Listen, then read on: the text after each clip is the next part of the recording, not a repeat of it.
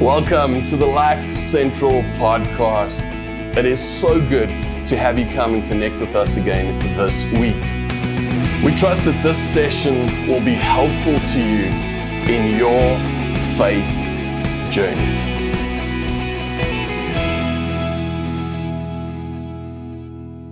Welcome. It is so good to have you join us today. Thank you for being with us as we wrap up our series Life Central with you today. Now, throughout this series, we've been talking about what life would look like if we made Jesus, who is the life, central to our lives. And if none of that made sense, I so encourage you to go and watch previous episodes of this series to put it all into perspective. But as we mentioned that idea this morning, I think it's a great morning to ask ourselves this question: what is central to my life? What is central to my life? And even if you're not a Jesus follower this morning and you just happen to click on this video, still a great question. What is central to your life? What is the central focus of your life? Maybe work is central to your life. Providing for your family, putting food on the table, giving your family or your loved ones the life that you desire to give them. Maybe work is central. Maybe your friends are central in your life. The social element of life, kind of living for the weekend, hanging out with good mates, having a good time, spending quality time with friends. Maybe that is the central focus of your life. Maybe it's your family. Maybe your family is that central focus to your life, that togetherness, that spending time together, that cherishing the moments that you can as a family and really prioritizing that in life. Maybe family is the central focus of your life. And you may be sitting there going, Ramon, you've just said that like it's a bad thing. Like you've just said that and come on, that has to be good. And you're right. Nothing that we've just listed is inherently wrong. Having a healthy family life is good. Having a happy social life, it's good. Having a thriving work life, it's so good. There's nothing wrong with these things. However, none of these can be the primary focus to our lives. As they are, something is going to be out of balance and something is going to be losing out. However, when I choose to make God the central focus to my life, then He overflows into family and into friends and into work. And as He overflows into these other areas of life, or all of these areas of life, we start to experience a fullness of life that He offers us, that He promises to us. It was Andy Stanley who years ago said, Jesus makes me better at life and makes life better. And you may be sitting there going, I can't agree with that. I've been a Jesus follower for more than 10 minutes. I know that the day that I said yes to Jesus, my life didn't all of a sudden become problem-free. Well, that's not what he's saying. You see, Jesus makes me better at life. He gives me direction. He gives me clarity. He mentors me. He leads me. He guides me. He corrects me. He loves me. And as I respond to these things in my life that He comes and does, I become better at life. And I start to experience a better life. That's what he's saying. So how do I know? How do I know what is central in my life? What do I know? How do I know what is that central focus of my life? A mentor of mine years ago told me how, or gave me some good insight as to how to figure out what's the primary focus of my life. He said, Ramon, you want to know what it is? I was like, yeah, that'll be great, and he actually asked me, what is the central focus of your life? And I told him what I believed the central focus of my life was. And he said, all right, you want to know what it really is? And I was like, tell me. And he said, it's easy. Go look at your diary and go look at your bank statements.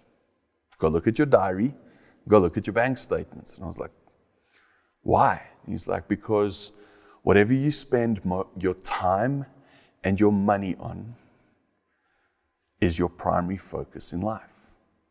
Whatever you spend your time and your money on, that's your primary focus in life. Now you may be saying to me, well, Ramon, are you saying then in order for God to be the primary focus in my life, I need to go and sell everything and just give all my money to the church and like go and quit my job and go into full-time missions? No, it's not what I'm saying for a minute. And I trust that as you hang in with us for the next couple of minutes, that you'll really gain clarity on where we're going with this. You see, whatever I spend my time and my money on should give me a good indicator on what is the primary focus of my life. What do I prioritize in these two areas? I think this is so beautifully demonstrated where this young rich guy comes up to Jesus and says, how do I inherit eternal life? Great question.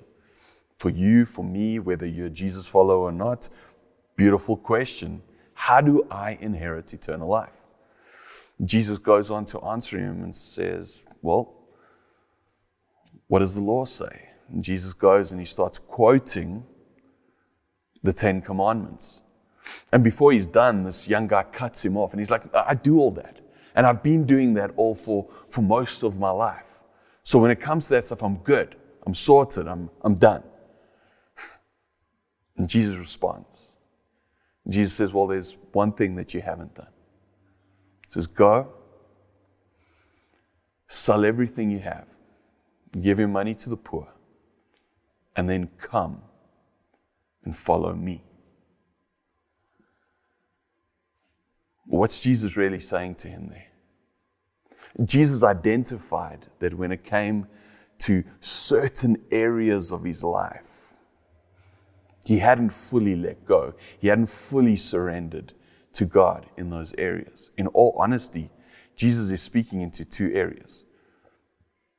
He's speaking into his time and he's speaking into his money. What does he say?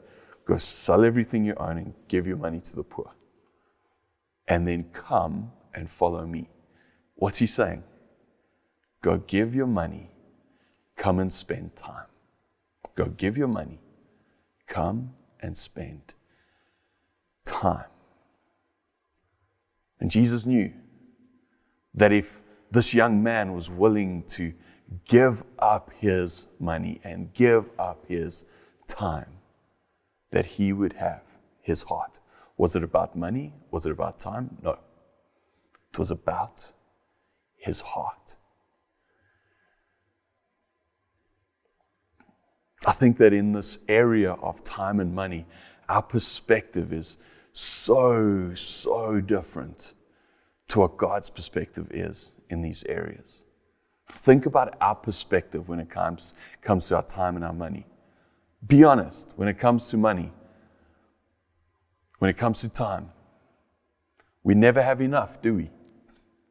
We never have enough time. We never have enough money. I've been doing this for a while now, and I've never had anyone walk into my office and go, you know, Ramon, you know what my entire problem is? I just have too much money. Or, you know, if it wasn't for all this time that I had, my life would be so good. No, the conversations normally go the other way. It's like, oh man, I'm broke. I need help. I don't know how to deal with my money. I need more of it. I'm struggling with time. I need to manage my time better. I need more time. When it comes to time and money, more often than not, we feel like we just don't have enough. But you see, when I make Jesus central in my life, I gain his perspective. I gain God's perspective on time and money. So when it comes to time and money,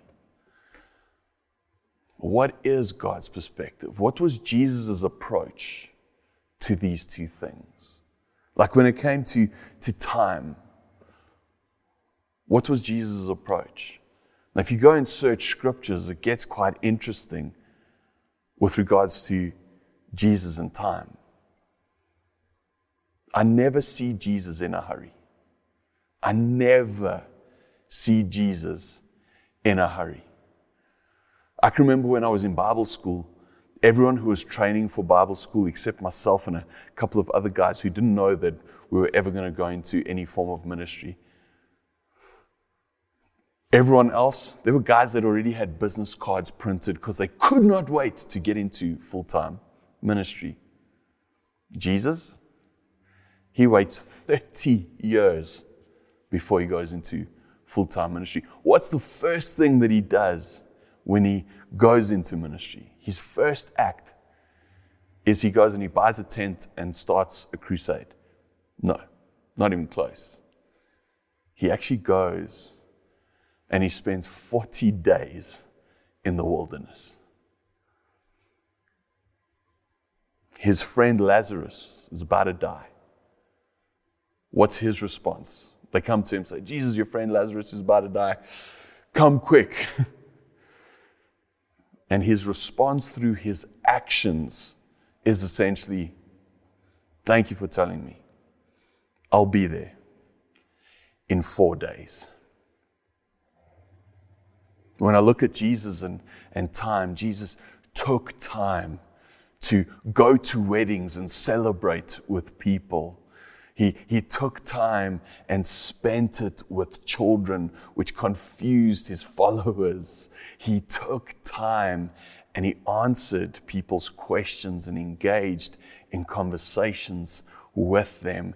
No one ever walked up to Jesus and he said, sorry, bro, I'm a bit busy. Life's manic at the moment. Just can't do it. You better make a booking. No, Jesus stops. He engages. Why? Because he created the time. I find it amazing that I cannot find a portion of scripture where I find Jesus running. No, even when he's in a raging storm and his followers feel like they're about to drown, it says that he came walking to them on the water in the face of death when they must have been going, Jesus, why aren't you running? No, he's walking. And then he even says to Peter, Peter, come to me, walking on water. Amazing. You see, when it came to his time, Jesus was very intentional. He was very intentional on how he spent his time, and he was very intentional with whom he spent his time.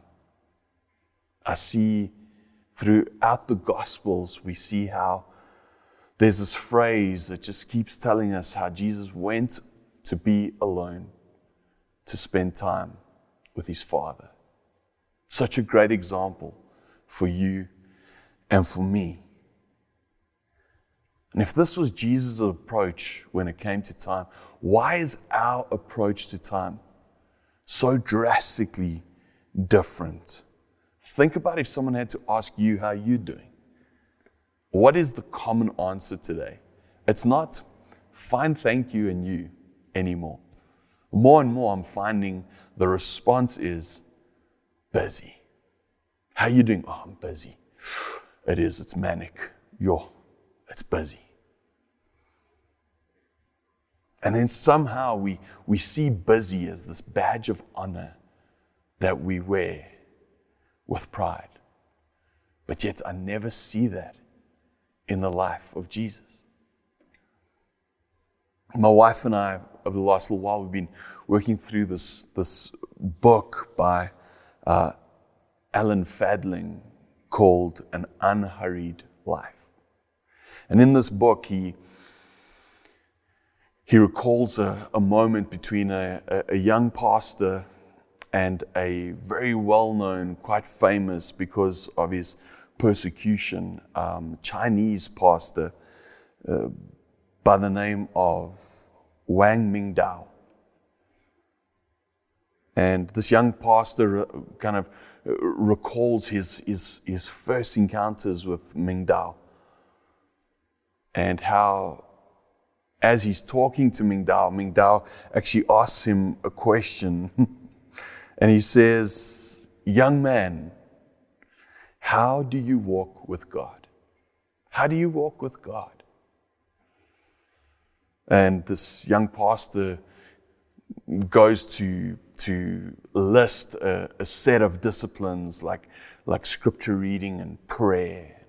As he's busy in the process, Mingdao just smirks and quite mischievously responds, "Wrong answer. To walk with God, you must go at walking pace. To walk with God, you must go at walking pace." Alan Fadling then poses the question, and he says, how can we talk about the Christian life as walking with God when we so often live it at a sprint? He says we must have our eyes fixed on Jesus, the pioneer and the perfecter of our faith. And this got me thinking. This honestly got me apologizing and repenting. But it made me think of how God invites Adam to come and walk with him daily. And I realized that God's invitation never ended. God's invitation never stopped. When it comes to you and when it comes to me, God still invites you and me daily to walk with him. I wonder, do you have a daily walk? Do you have a daily walk with God?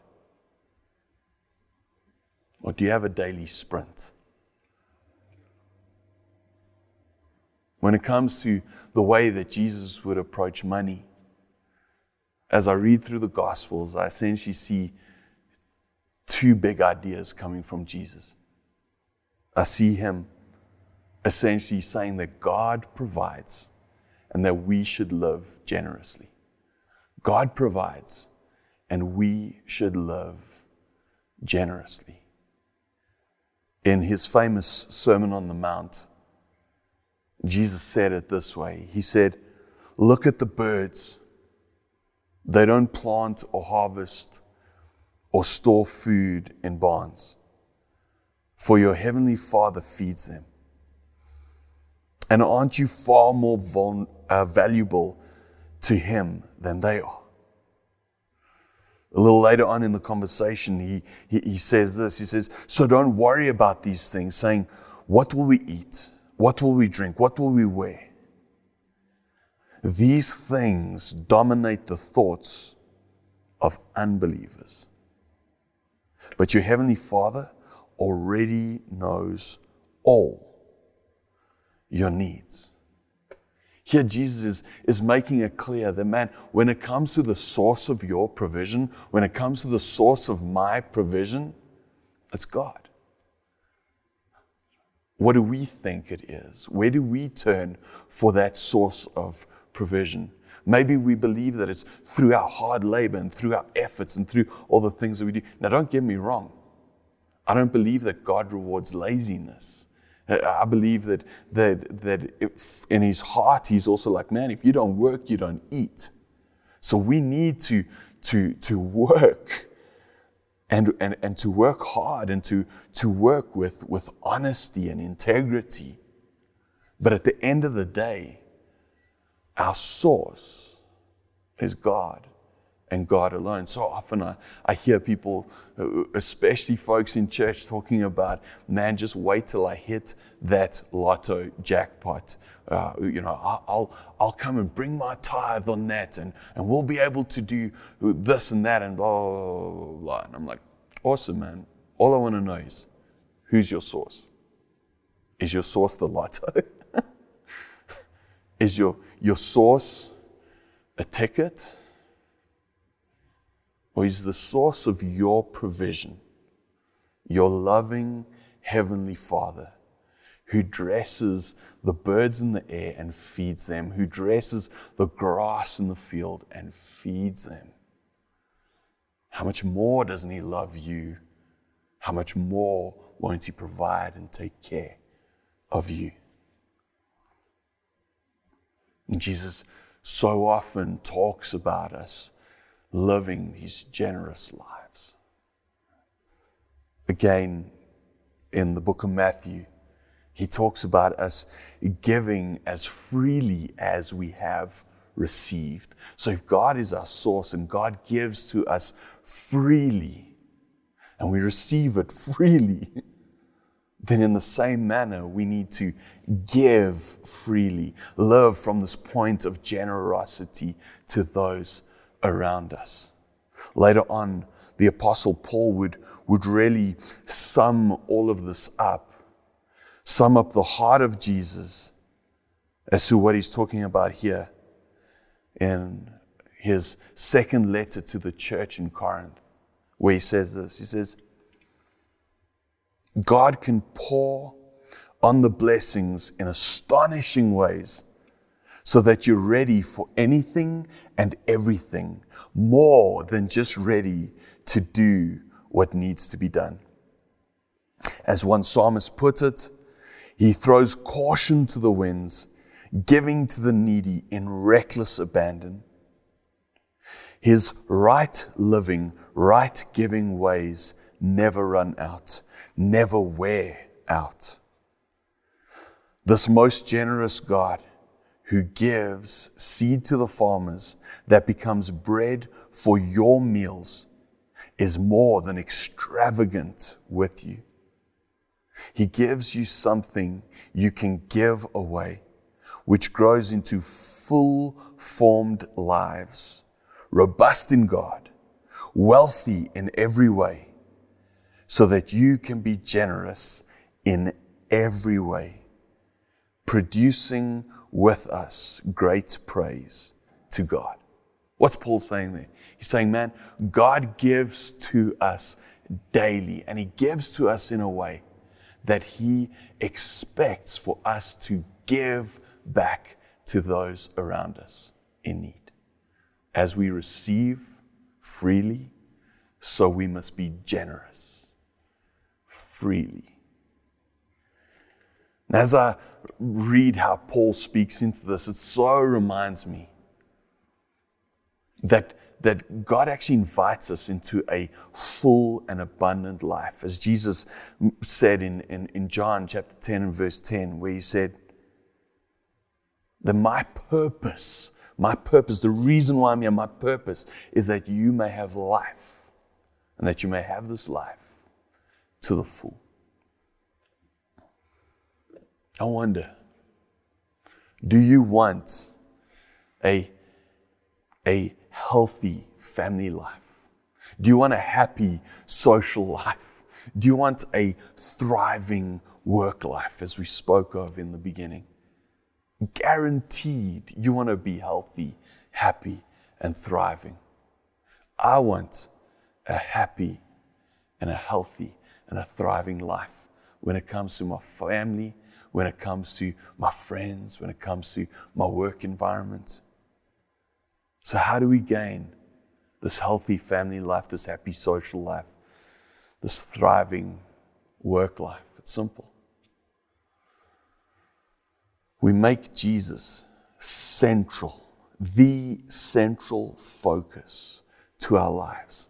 And as we do, we start to experience His fullness of life in our lives. This isn't about prosperity or about us receiving a whole heap of stuff. No, it's about us living a rich and satisfying life in Him.